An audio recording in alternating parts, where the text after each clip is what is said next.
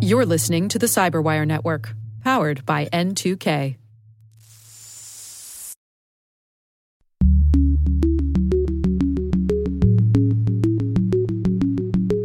The future of war is going to be in cyberspace. Cyberspace is a domain, just like air, land, sea, and space. And this is something that we have to be prepared for. And we have adversaries like China that are going to be their peer and could potentially beat us in that arena. Hello, everyone, and welcome to Caveat, the CyberWire's privacy, surveillance, law, and policy podcast. I'm Dave Bittner, and joining me is my co-host Ben Yellen from the University of Maryland Center for Health and Homeland Security. Hello, Ben. Hello, Dave. Today, Ben shares a story about a new transatlantic agreement on data privacy. I've got the story of allegations from the DOJ that Google is playing fast and loose with attorney-client privilege.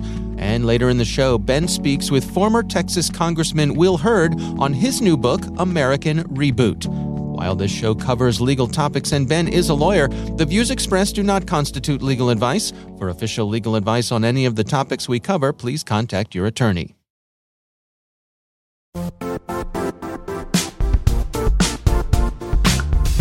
The IT world used to be simpler. You only had to secure and manage environments that you controlled. Then came new technologies and new ways to work. Now, employees, apps, and networks are everywhere. This means poor visibility, security gaps, and added risk. That's why Cloudflare created the first-ever connectivity cloud. Visit cloudflare.com to protect your business everywhere you do business. All right, Ben, let's jump in here. We've got some good stories to share this week. Why don't you start things off for us? So my story comes from the New York Times. It is entitled, U.S. and European Leaders Reach Deal on Transatlantic Data Privacy by David McCabe and Martina Stevas-Gridneff. So we had an agreement on data privacy with the European Union. We've come up with a couple of agreements. Both of them have been struck down in the European Court of Justice. The most recent agreement was struck down 18 months ago, and that was the case of Schrems II. Basically, the European Court of Justice said this agreement on data privacy can't have the force of law because of U.S. surveillance practices. Basically, because of what we've learned from the Snowden disclosures, other legal cases, public reporting, surveillance practices in the United States are such that we can't assure citizens of the European Union that if their data is shared with their American counterparts, that information is going to be protected. Is this a GDPR thing? Yeah, I mean, the cause of action was under GDPR. Okay. But this has been kind of a long-running dispute between the European Court of Justice, the business community, and the United States, and it predates GDPR. I see. By several years. Okay. Business interests, for a variety of reasons, are absolutely gung-ho about getting an agreement in place. Data sharing is profitable. It's good for consumers on both sides of the Atlantic. A lot of services, and they mention a couple in this article, really rely on data transfers and are not going to be able to sell their products in Europe if we don't have some type of agreement in place. So President Biden went to Brussels really to meet with European counterparts on the situation in Ukraine. But as a byproduct of that meeting, there was an agreement reached on a new data privacy shield with the European Union. We don't have very many details on the agreement. The most we have is a fact sheet released by the administration in the United States. They released a joint statement saying that this is going to be codified in a presidential executive order, but we do not have that executive order, the text of it yet. The major change from previous versions of this Privacy Shield agreement is that there's going to be an independent data protection review court. So this is going to be a venue for European citizens to object if they believe that their privacy has been violated by U.S. interests or U.S. companies, or that their data has been subject to surveillance. Now, there is a civil liberties advocate in the European Union. His name is Max Schrems. He has a group called NOIB, which is an abbreviation for none of your business. And he has made it his life's work to invalidate these transatlantic data privacy agreements. And he's been successful twice. There was Schrems and Schrems 2. And just like there was a Home Alone 3, and just like there have been sequels to some of our... Schrems 3, Return of the Jedi. Exactly. I think we could see a Schrems 3 here. Yeah. Schrems was quoted at the end of this article as being skeptical of the deal. He wanted to analyze the details. He said if it's not in line with European Union law, that they, meaning himself or any other civil liberties group in Europe, might challenge this new regulation. I think the proof is going to be in the actual details of the executive order. What the U.S. has assured as part of this deal is that there are going to be new privacy protections to constrain the U.S. surveillance state so that we're only conducting electronic surveillance or signals intelligence on matters of the utmost importance to national security. I think that's a good aspirational goal, but until we can see what the enforcement mechanisms are, I just don't see how that would be enough of an assurance to somebody like Schrems. So I could very well see this agreement being challenged in court. Certainly the tech companies are very pleased. This article quotes a couple of them, including Meta, who says that they've been concerned about what they call global internet fragmenting. They want to make sure that there's this cross flow of data, that we can do business with our European counterparts and stay connected, keep our services running. So they are pleased that this agreement, at least temporarily, provides some certainty for American and European companies that they can transfer data quickly and safely, and they're not going to be subject to legal consequences.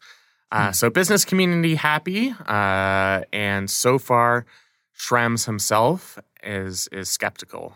So we will see what happens. Well, help me understand here. Is the primary concern that of government surveillance as opposed to private sector surveillance? You know, the Facebooks of the world who have their own surveillance regime for advertising purposes.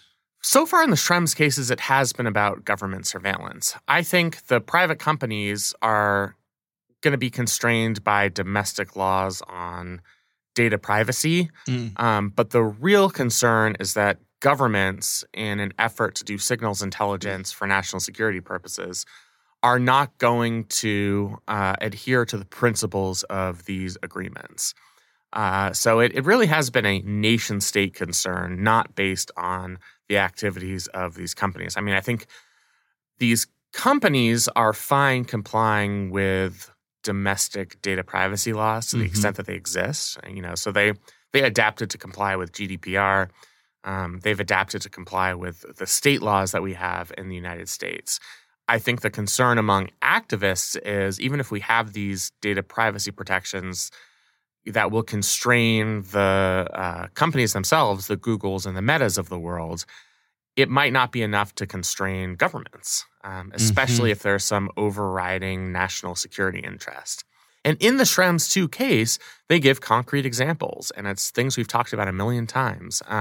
Section 702 of the FISA Amendments Act, Executive Order 12333, types of U.S. surveillance practices where we have leveraged the fact that most tech companies are based in the United States to intercept information for national security purposes, and the fact that we maintained a internationally searchable database, XKeyscore, pursuant to our authority under Executive Order 12333, where a large portion of internet traffic went to a data server that was accessible by our intelligence agencies and the agencies of our allies.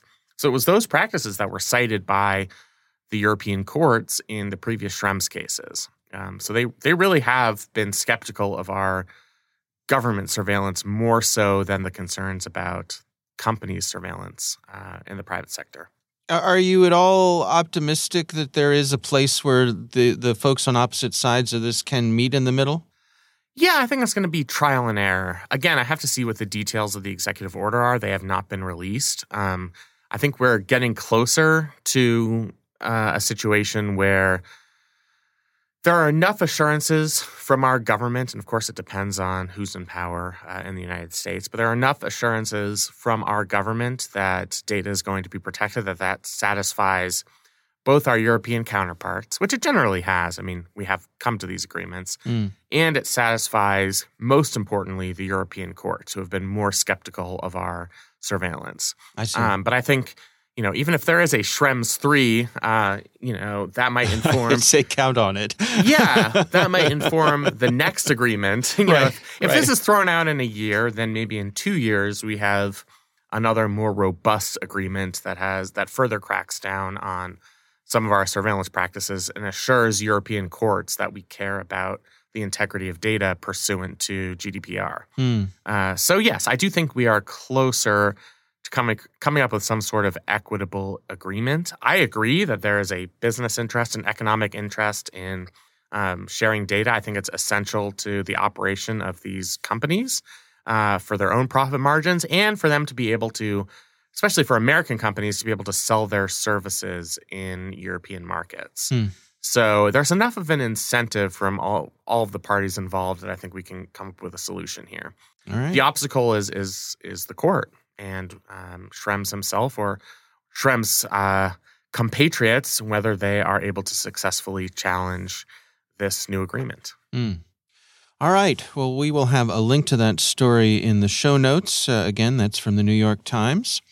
My story this week comes from Ars Technica. It's an article written by John Brodkin, and it's titled, Google Routinely Hides Emails from Litigation by CCing Attorneys, the DOJ alleges. So this story is about the Department of Justice in their ongoing antitrust suit against Google is claiming that Google plays kind of fast and loose with assigning the status of attorney-client privilege to internal company communications. Can we have a little bit of an education here from you, Sure. Ben? Let's do a deep dive. Yeah, what exactly is behind? So what are the basics that we need to know about attorney-client privilege and how it applies in a case like this? Sure. So information between one's attorney and oneself is privileged, meaning it can't be divulged in court. That is to protect the integrity of the relationship between an attorney and his or her client. The thinking is an attorney wouldn't be able to give their client confidential advice to pursue their case vigorously if there was the threat that these types of communications can be revealed in a court of law. So it is a common law privilege. It descends from our English legal ancestors. It's long been established. The right of the attorney-client privilege is not absolute. So, for example, if you are communicating with your attorney about committing a crime or committing fraud, that is an exception to the attorney-client privilege. That information is discoverable. So it is a general privilege. There are exceptions on it. It is not the only privilege. There are legal privileges with doctors and patients, legal privileges with one's spouse. But this is certainly, I think, the most common legal privilege. Now, the attorney-client who privilege. decides? In other words, if let's say, as you mentioned, in a case where there's fraud, there's alleged fraud between an attorney and a client, who's the one who gets to see that communications and decide whether it's in fair play? Is that a judge? It's a judge, exactly. Okay. So we have a very recent current example of this. There was an allegation that former President Trump and his attorney, John Eastman, engaged in criminal activity. And there's been an investigation by the January 6th Commission in the House of Representatives. They tried to subpoena some of the records, some of the communications between Mr. Eastman and the former president. And Eastman, in his response to that request for information, said the information was privileged. The January 6th Commission tried to argue that this crime-fraud exception applied, saying we can obtain these communications if there is at least a preliminary showing through the evidence that a crime has been committed or fraud has been perpetuated. So this went to a federal district court judge in California, where Mr. Eastman is located. And it is the judge's responsibility in that circumstance, in-camera ex parte, so not publicly, in other words, behind closed doors to review all the communications in question to see if there is substantial enough evidence of criminal activity. And in this instance, the judge determined that there was, meaning a solid majority of the communications in question where are now being released and are now being sent to the January 6th committee because the privilege did not apply. Interesting. So it's the judge overseeing the case, ex parte, in camera, by him or herself, who gets to make the determination whether there's a preliminary showing, a substantial showing that a crime has been committed. I see. Well, switching back to this case where the DOJ is making these allegations against Google, it seems as though what they're getting at is evidently Google had an internal program that they labeled Communicate with Care. Sounds so nice, doesn't it? Well, I mean, who doesn't want to care about their communications? But basically, the bottom line here is that Google directed their employees to basically CC an attorney and somehow label it as privileged communications and include a generic request for counsel's advice in order to shield sensitive business communications. But the problem... Oldest trick in the book, Dave. The problem the DOJ has here is that evidently quite often the attorneys didn't even reply to these emails. Like, I guess they knew what game they were playing, right, allegedly. And so it wasn't a good faith request for legal advice. It was just preventing these communications, according to the DOJ, preventing these communications from being available for investigation, right? See, if I were one of the attorneys, I would at least respond with a pro forma response saying, I'm reviewing your concerns out of my legal obligation to give you advice, and then respond 2 weeks later with, after a determination, with my trusted legal sources, I've decided that this was an acceptable communication. You'd think the eggheads at Google would have some sort of automation in place where, if people included certain keywords, the lawyers could respond, have an automated response that says exactly what you just said, including certain keywords. Right? Yeah, exactly. I mean, they're smarter than the rest of us, so they should have figured that out. Right. The problem from the DOJ's perspective is it's very difficult to prove. So they are trying to get access to these communications as part of the broader antitrust lawsuit against Google. Mm-hmm. I'm sure there is some evidence. I mean, they seem to have the email, some of the email communications of the CEO of Google's parent company. So that's obviously going to be very important evidence. In order to get access to these privileged communications, and they are now privileged since an attorney was involved, you have to make some sort of showing that this was not a good faith communication with an attorney, that this was an effort to privilege information that otherwise should not have been privileged. It's really hard to get access to that evidence, and I think Google can plausibly claim that as part of their normal communications practices, we involve our attorneys to make sure that all of our activities are compliant with the law. Mm-hmm. It's really hard to refute that. And it's certainly going to be hard to find evidence that Google was knowingly doing this to skirt the legal requirements and to get around the attorney-client privilege. So really, they're probably going to get away with it. So they might have evidence beyond email communications. I'm sure they do. Yeah. So it's not like the entire case is going to be thrown out, but this is why so many organizations engage in this practice of including attorneys in potentially inculpatory conversations, is then the privilege applies. Yeah. And it's much harder to get that conversation discoverable in court. The DOJ said, one of their examples, they said, a Google vice president explained that he was including an attorney in an email about business negotiations because his message would contain trigger words, presumably terms that Google employees are taught to avoid, like leverage, that regulators might look for. The included attorney did not respond in any of the subsequent roughly 25 emails in the string and was eventually dropped from the email thread entirely, confirming that his inclusion was not for the legitimate purpose of seeking legal advice. This is why, you're at Google, so you have the resources of the Google search engine. Just Google the thesaurus and get an alternative word for leverage so that you're not invoking those keywords.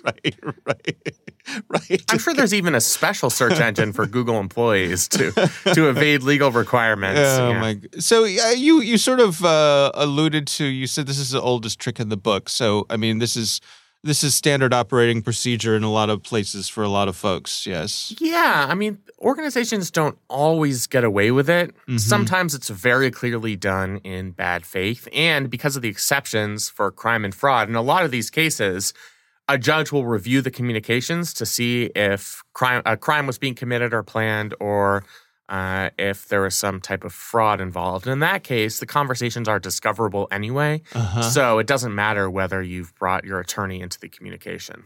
I see. But certainly this is a tactic. It's not a tactic that's only used with the attorney-client privilege. This kind of comes out of a lot of our legal fiction, Law and Order, some of our other favorite police procedurals, but sometimes people will communicate something to their spouse to take advantage of spousal privilege or put something in their wife or husband's name so that it's protected by spousal privilege. Right. So it's certainly not a unique example of trying to, not to use Google's word, but leverage these common law privileges to one's advantage in litigation. So to clarify for me, the attorney-client privilege shields the contents of the communication, but it does not shield the existence of the communication. It does not, no. So it's the contents of the communication that are concealed as part of the attorney-client privilege. Right. Generally, that's not that important of a distinction because metadata is not that interesting when it comes to attorney-client communications. I see. Of course, an attorney is going to communicate with his or her clients, especially these are all part of lawsuits. So, of course, a client is going to engage in communications with his or her attorney. Right. So it's always the content that's really in question. Were they doing something criminal? Were they conspiring? Is there some evidence in there that might aid in the resolution of a civil case? It does always have to do with the content and not with just the fact that a conversation took place. I see. All right. Well, again, this story is from Ars Technica, written by John Brodkin. We will have a link to that in the show notes.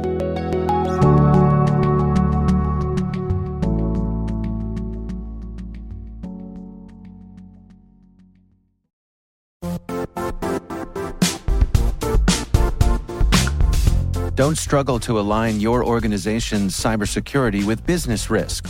Get the only solution that goes beyond reacting to threats with vulnerability and risk monitoring. You need the next evolution of MDR, and only Critical Start delivers it. Critical Start doesn't just monitor and respond to threats. They put you in control by detecting suspicious activities, quickly responding to contain threats, and identifying your most critical assets and protecting them against vulnerabilities and exposures. With continuous visibility, expert guidance, and measurable risk reduction, Critical Start has redefined what it means to manage cyber risk. Demonstrate provable security maturity to your leadership while positioning your program to achieve the greatest risk reduction per dollar spent. Stop fearing risk and start managing it with Critical Start. Visit criticalstart.com and request a demo today. That's criticalstart.com.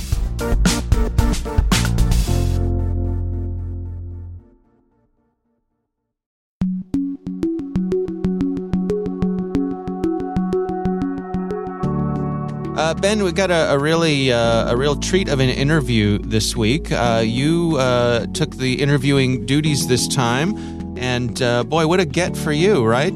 It was a big thrill. Yeah. I had a really good conversation with the former Congressperson from the 23rd District in Texas, Will Hurd, who has just released a book called American Reboot, and I had a really enjoyable conversation with him. I hope you enjoy it as well. All right, here's Ben's conversation with former Texas Congressman Will Hurd.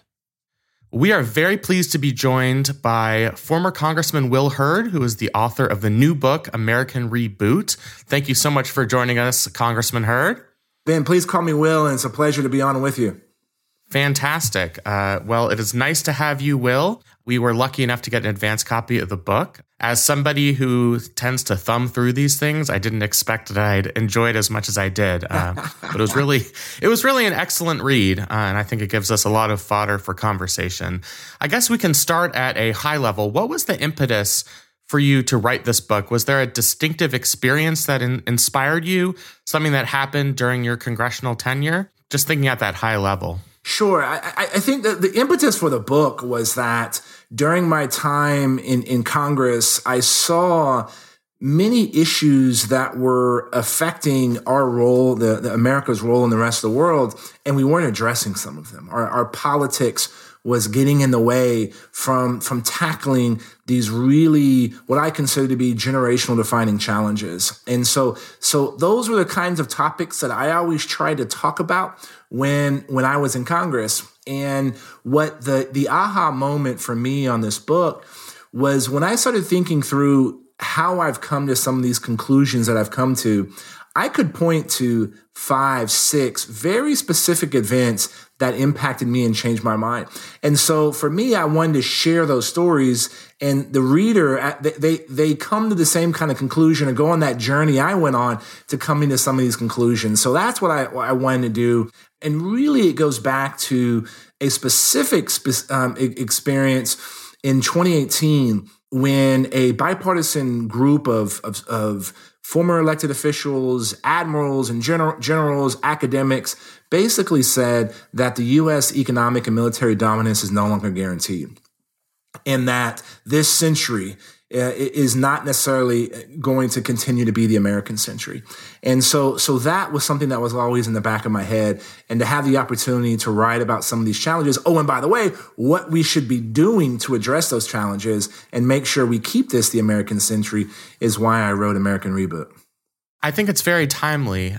So much of the book is fascinating to me. This podcast focuses obviously on cybersecurity, cyber law, and policy. One anecdote that stuck out to me was your experience after the OPM hack. So you were a federal government employee in the intelligence community. So you were a victim of this hack. It was your information along with millions of others that were stolen. And you had the opportunity to question witnesses at a committee hearing. And it seems that you were getting answers that were not quite satisfactory. Is there something that you took away from that experience that was kind of a broader lesson into the expertise of our federal government or its relative stasis on this issue? Look, that experience with OPM hack, and I'm sure many of your listeners were impacted by this. Literally the day before the hearing, my chief of staff and I both got letters from OPM saying our information was stolen. Why did that matter? This was information in the hands of our adversaries could be used to have some serious impact. And I outlined some of those things in the book of how if, narcotraficantes in Mexico had access to it or Russian intelligence officers had access to it. And so it was pretty frustrating. And what was shocking to me was that this was preventable. It wasn't like because ultimately it was the Chinese government that was involved in this hack. And it wasn't like they used a 0-day vulnerability and showed a super sophisticated attack. They took advantage of a vulnerability that OPM knew about, that the IG, the Inspector General, had said many times needed to be fixed, and that GAO even reviewed. And so that was a moment early on in my time in Congress that showed that we weren't doing the basics when it came to digital hygiene, and that needed to be a focus and an effort to do those basics. It's hard to defend against, look, I was in the business, right? I helped Matt DeVoe create a company called FusionX. And we did technical vulnerability assessment and penetration testing. And you give me enough time, I'm getting in your system, right? And so, but if we're not doing the basics to defend our digital infrastructure, shame on us, and it's outrageous.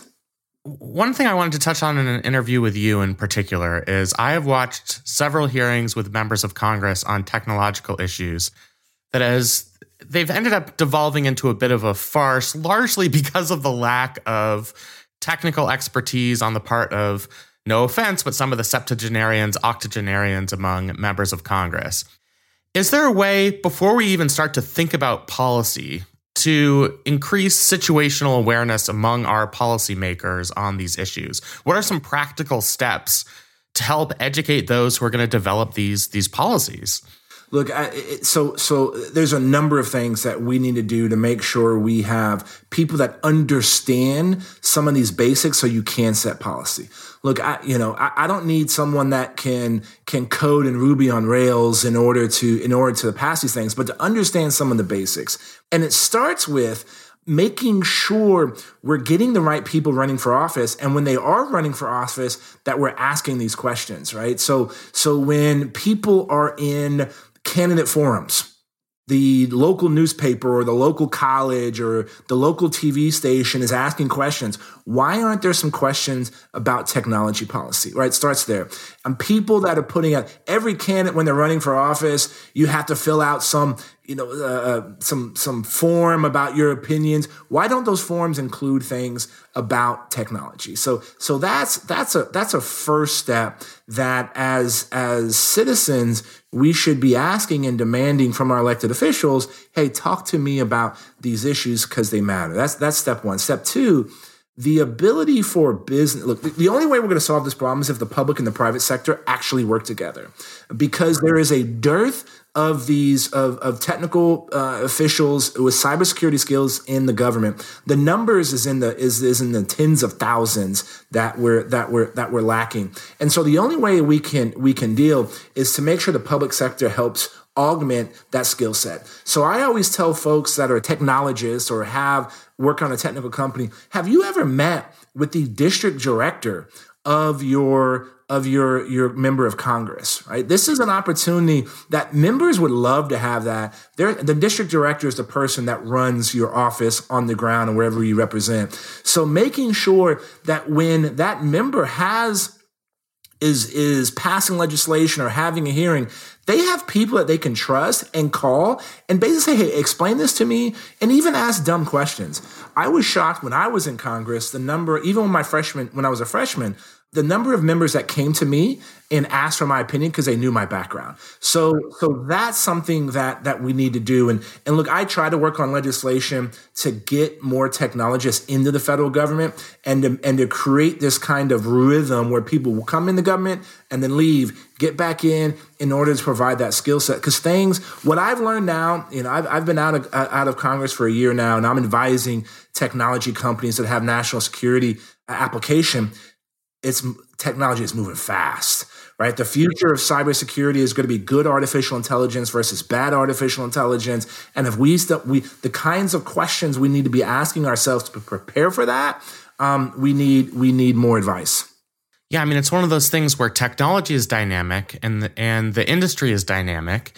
And just by its nature, it's more dynamic than our policymakers and certainly more dynamic than our legal system, which is something that we certainly encounter all the time. The other thing is being able to adopt new technology in the federal government is super hard. And that is something, the problem there, and I hate that a lot of times I have conversations about technology, it always devolves to IT procurement, right? Nobody's ever held a parade on IT procurement. But if the people that are buying the good and service is not the person using the good or service, and that's what creates these problems to making sure we're getting the right technology. And by the way, we got to be ready because the future of war is going to be in cyberspace. Cyberspace is a domain, just like air, land, sea, and space. And this is something that we have to be prepared for. And we have adversaries like China that are going to be their peer and could potentially beat us in that arena. So we're in a very unique geopolitical moment, obviously. Russia invaded Ukraine now about a month ago, and I think we were sort of expecting there to be hybrid warfare where there were cyber attacks on our critical infrastructure, perhaps, and some retaliation. Has this conflict lived up to your expectations? And perhaps more importantly, what worries you in terms of our own preparedness, our own cyber posture, and what can we do to help address some of those shortcomings?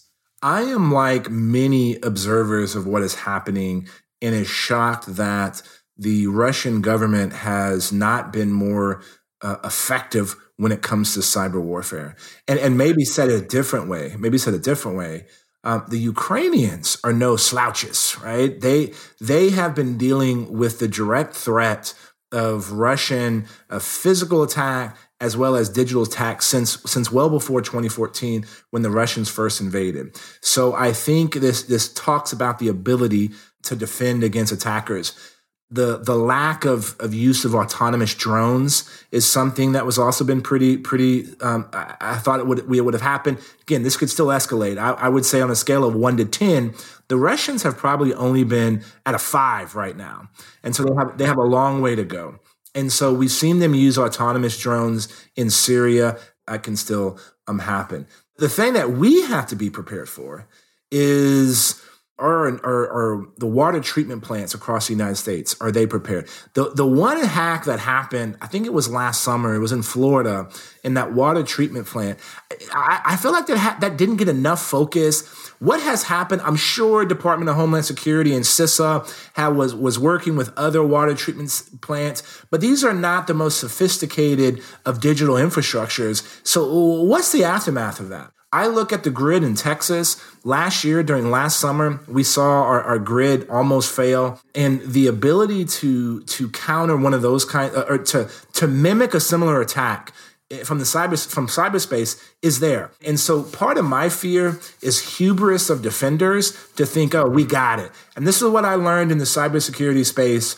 Everybody says, hey, we're doing the best, we're doing everything right. But when you pop the hood and look inside, they're never doing it the way that they say. And so you always have to have that third party kind of attack.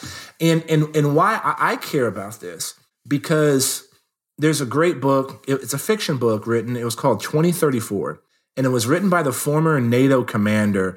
It talks about how the Third World War is going to happen. And basically, it's the Chinese cut off our phones, right? The Chinese government. Let me make it clear. It's Chinese government.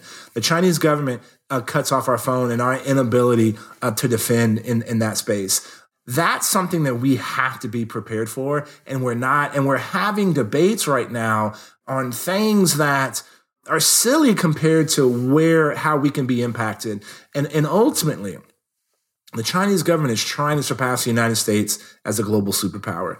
What does that mean for all of us? What that means for us is that if the U.S. economy is no longer the most important economy, that's going to impact our retirement. That's going to impact the ability of our kids and our grandkids to have good paying jobs. These are the issues we should be trying to grapple with, and we need a true competition of ideas in order to do that. And that's one of the reasons why I wrote this book, to try to outline and educate folks and help show how I learned about these topics as well. Yeah, I mean, one of the things that I liked about the book is the way it's structured. I think you end with some of these substantive problems, and to get there, you talk about some of these political, socioeconomic barriers that we face to trying to solve those problems. I was wondering if you could speak about that just briefly. I mean, what are the steps that we have to take as a society before we can start to address some of these more kinetic concerns? You know, but I'm sure your listeners, they're all probably a lot like me. I started my career in a computer lab at Texas A&M University. And when those computers weren't working, I didn't know what to do. What did I do? I rebooted the sucker, right? And for some reason, you get back to the original operating system. And for me, that's why this book is titled American Reboot. We are at a political, cultural, international moment where it's impossible to get big things done. And we need to get back to those values and concepts that help make us the greatest country on this planet. Our political system has gotten so mucked up that our politicians are focused on the extremes of the political parties, not the middle, not the center, where 80% of Americans are. And so if we were able to start talking about all those things that unite us rather than divides us, we'll be in a better position to deal with some of these challenges. And look, we're seeing it right now. The fact that Ukraine is even considering agreeing to not joining NATO is ultimately a rebuke on NATO, saying, hey, this may not be an alliance it's better to go alone than to join this organization, right? Like that's a serious rebuke of the international order that America has grown to cooperate. Technology. I sit on the board of a company that's working towards artificial general intelligence. The questions that we're going to be asking in a very short period of time, I'm talking months and years, not decades, is going to impact our future. And so we have to talk and be ready to address these generational defining challenges so that we can continue to improve quality of life for Americans, but also uplift humanity. And we have to get through this notion that the other side is evil and their only goal is to bring the country down to its knees. We have to be able to cooperate. And the things that I learned representing a truly contested congressional district is actually that way more unites us than divides us. Let's focus on those things so we can solve the problems of the future. And we're going to make sure the next 247 years are as exciting as the last 247. I promise I will close with something that's tangible, but I do want to mention for our listeners, if you haven't seen it, one of the great viral YouTube sensations of the past several years was you driving back to Washington, D.C. with Congressman Beto O'Rourke. You were stuck in Texas. There was some weather incident. That's right. We were in Texas. Beto and I represented El Paso. My district went from San Antonio to El Paso. It was 29 counties, 2 time zones, 820 miles of the border. And Beto was the only Texan on the VA committee, the Veteran Affairs Committee. And I asked him to come to San Antonio to meet with some of my veterans organizations.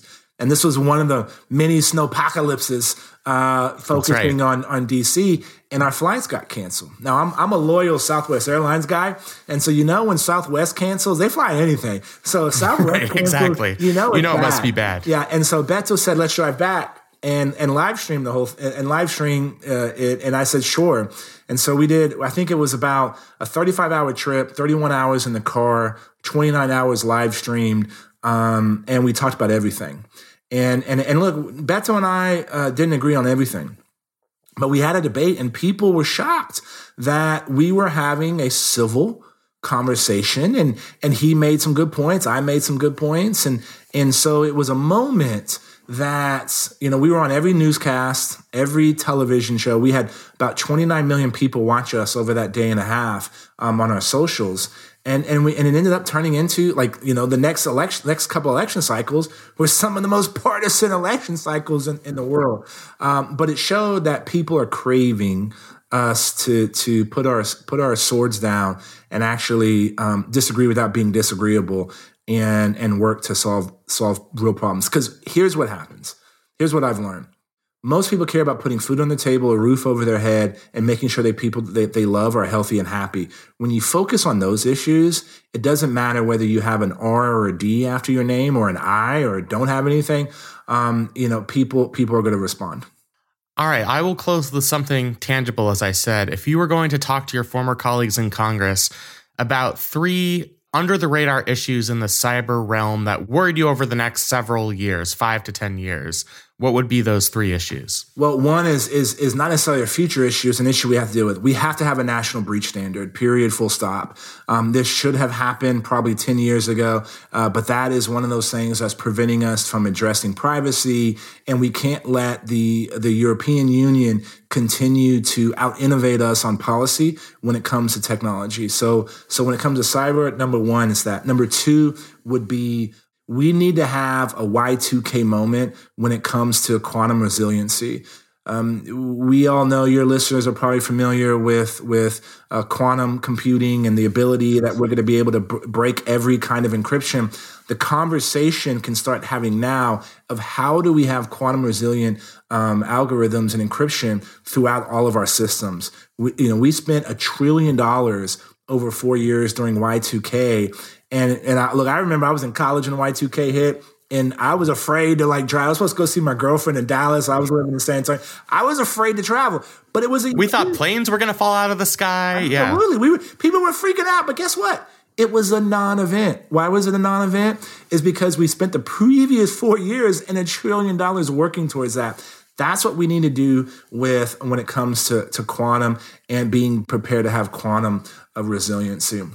And then the last point is is we need to be able to get ahead and start thinking through some of what I would consider more philosophical issues around artificial intelligence, because that is going to be the future, as I said at the beginning, of cybersecurity. It's going to be good AI versus bad AI. And what are the rules of the road of how to train those kinds of algorithms? Where is the person supposed to be in essence, the kill chain in order to do an offensive attack to stop something from happening? Making sure that we build upon some of our national strategy on AI so that we're prepared for this to be a weapon that's going to be used against us. I think those are three things that we should be ready for. Perfect. Thank you so much, Congressman Will Hurd. The book is called American Reboot. I believe by the time this episode is released, it will be available publicly at all your favorite online or in-person bookstores. So thank you so much for joining us, Congressman Hurd. Will. Thanks, man. And I appreciate your focus on these important issues.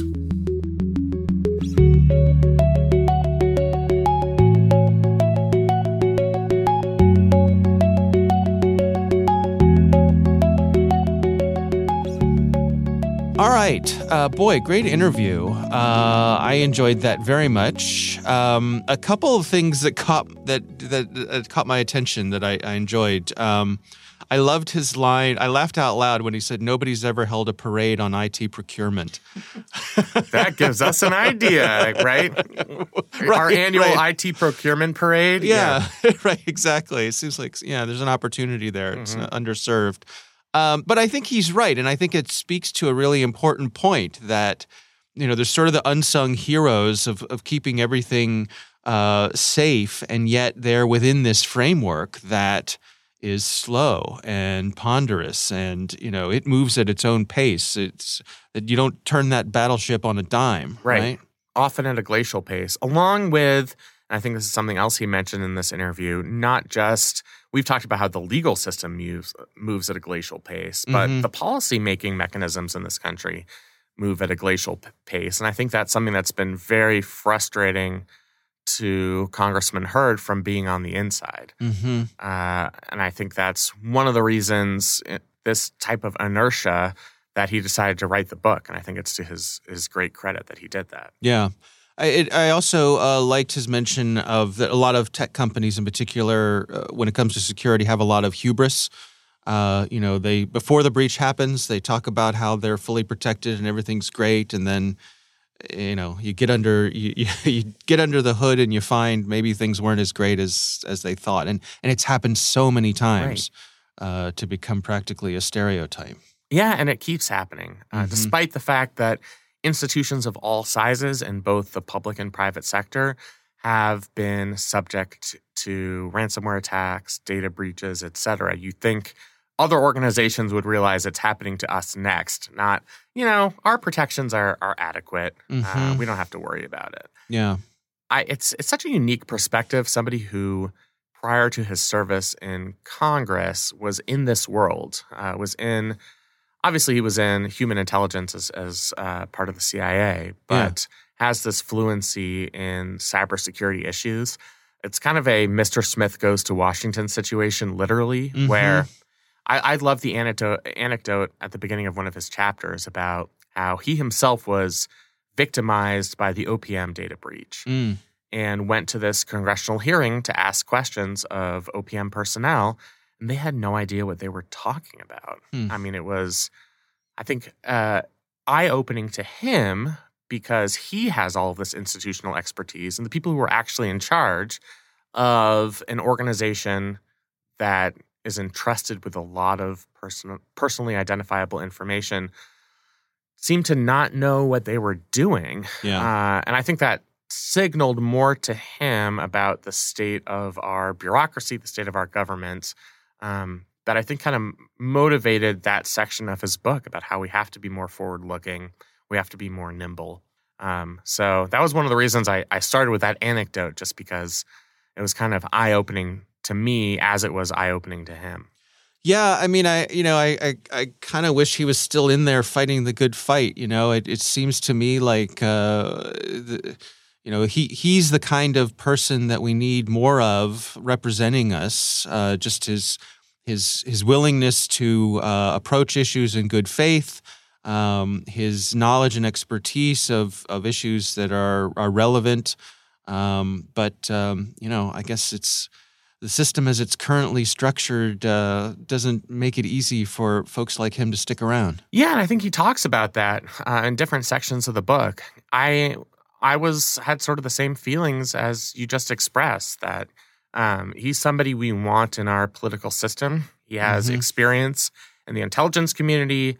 I really think comes to this for the right reasons. And I think is very genuine in trying to work out some of his disagreements, which I think was well represented by that anecdote of him driving across the country with Beto O'Rourke live streaming their conversation on a variety of topics. They disagree on issues, but they were, as the cliche says, they disagree without being disagreeable. That's right. That's another thing we could use more of, right? Yeah. And so I think certainly the cyber sections of this book are fascinating for our own purposes and our own interests, but I think there are a lot of broader lessons contained within the book that should apply across our political system. And I really enjoyed reading it and speaking with him. It's sometimes it's the little things. I introduced him by saying Congressman Hurd, and he said, "You can call me Will." And for a little guy like me, it was like, that's refreshing. Yeah. All right. Well, again, our thanks to former Texas Congressman Will Hurd for joining us. The new book is titled American Reboot, and it is available now. And now a word from our sponsor, Netskope. Netskope is a worldwide leader in SASE and Zero Trust. Its unified platform, Netskope One, provides optimized access and Zero Trust security for people, devices, and data anywhere they go, helping customers reduce risk, accelerate performance, and get unrivaled visibility into any cloud, web, and private application activity. To learn more about how Netskope helps customers be ready for anything on their SASE journey, visit netskope.com.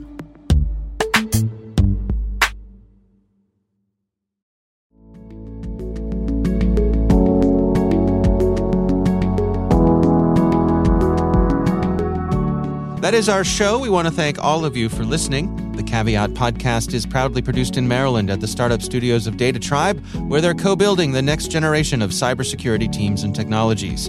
Our senior producer is Jennifer Eiben. Our executive editor is Peter Kilpe. I'm Dave Bittner. And I'm Ben Yellen. Thanks for listening.